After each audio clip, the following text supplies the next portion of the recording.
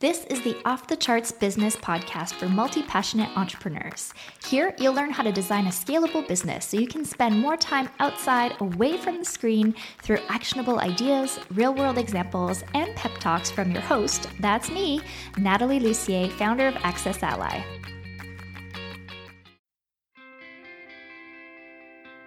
Join Natalie Lucier, business strategist and digital visionary, as she shows you how to increase the most important metrics in your business. Today we're taking a look at working with your spouse, and is it even a good idea? For the past 6 months, my husband Robin and I have been working together in a new business. We created a separate brand called Ambition Ally, where we've been working on software solutions for business owners just like you. We named it Ambition Ally because we're allies in both business and life.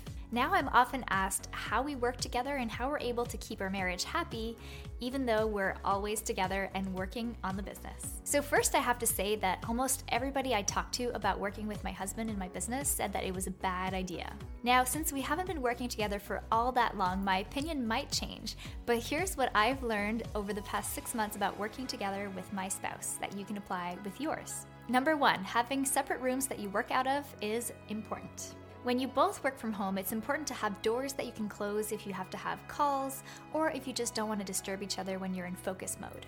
You'll also learn very quickly who likes to listen to music while they're working and who takes breaks more often. So it's important to respect each other's focus zones and not disturb each other while you're working. Number 2, there are 2 modes of communication, work and play. Sometimes when we're working on a project together, we get so excited about it and all we can do is talk about that one project. We talk about it at meals and we stay up late chatting about our plans, and it can be a little too much. Now this phase can be really fun and exciting, but it can also be draining because you never stop talking about business. Now on the other hand, we've had quite the opposite experience where we stopped talking about business for a while and then we had miscommunications come up. We're generally both pretty good at guessing what each of us wants in life, but when it comes to business, we absolutely have to explicitly say what we're looking for so that we're both on the same page. So our solution to balancing all work all the time or all play all the time has been to schedule a daily mini huddle where we talk about what we're working on, any questions that have come up, and so that we can totally stay on the same page. It's also highly recommended to avoid the passive-aggressive zone, so get arguments out early and address them very quickly. Number 3, agree on clear roles and responsibilities. One of the things that we did early on was decide who was responsible for what and who would be doing what in the business. Now, this was fairly easy for us because we were starting a new project and my business was already existing. So if you're starting off together from scratch, it's really important to figure out what your strengths are so that you're both doing the right things. Robin has mad spreadsheet skills, he's a master programmer, and he's awesome at solving problems. My strengths are in the ideation phase, the marketing and sales, and also just empathy with our marketplace.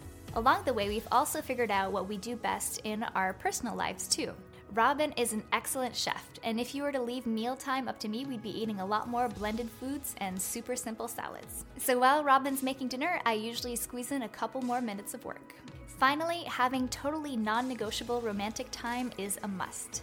So we're both total homebodies, so we don't really go out on a lot of dates, but we do take time to just hang out together and not think about business. You've been listening to the Off the Charts podcast, and I'm your host, Natalie Lucier, and I'm so excited and honored that you listened, and if you enjoyed this episode, I would so appreciate if you would head over to the iTunes section and leave us a 5-star review or whatever star review, but obviously 5 stars would be appreciated. Please share the podcast with your friends and head over to watchoffthecharts.com to sign up for email updates and weekly videos that we send out in email directly to your inbox. Catch you next time. Want to keep growing your business on your terms? Then sign up for my free newsletter, The Momentum Memo. You'll get quick, actionable tips to gain momentum in your business every Tuesday. Head over to natalielucier.com/memo to join over 6,000 other entrepreneurs scaling on their terms. Whether you're just getting started or have been running your business for a while, the Momentum Memo has something for you.